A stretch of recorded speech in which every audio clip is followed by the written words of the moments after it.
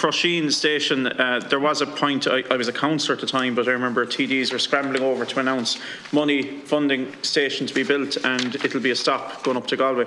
Where exactly is that at? Because whilst the senators mentioned councillors, we've one in Clare, Councillor Pat Hayes, who's constantly advocating for this, as am I, and we're just wondering, there's a real lobby group there, and it's one of those communities that it would be so viable to live in Crusheen. Actually, the census identifies as the youngest population base in the Midwest, just in that place. And just just if I can finish, Chairman, it's so viable living in that community. If you're going to college in UL, nip into Limerick, up to Galway, you can live there but work elsewhere, study elsewhere. So I'd love to hear where that's at, please.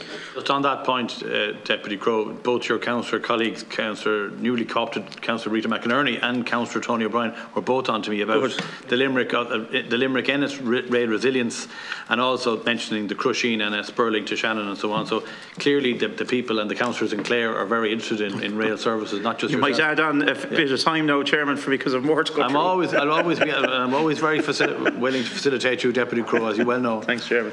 Look, Deputy, Crusheen is not currently in the plan, and it is well flagged by yourself and some of your colleagues, but it is not currently in the funded plan we have from the department.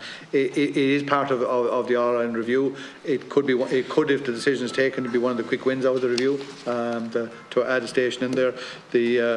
Back pre the crash, there was a station design done up and all for it, so it's there in Paul's section now, so it can be done. We could do it, but it's a government decision if they want to fund it or not.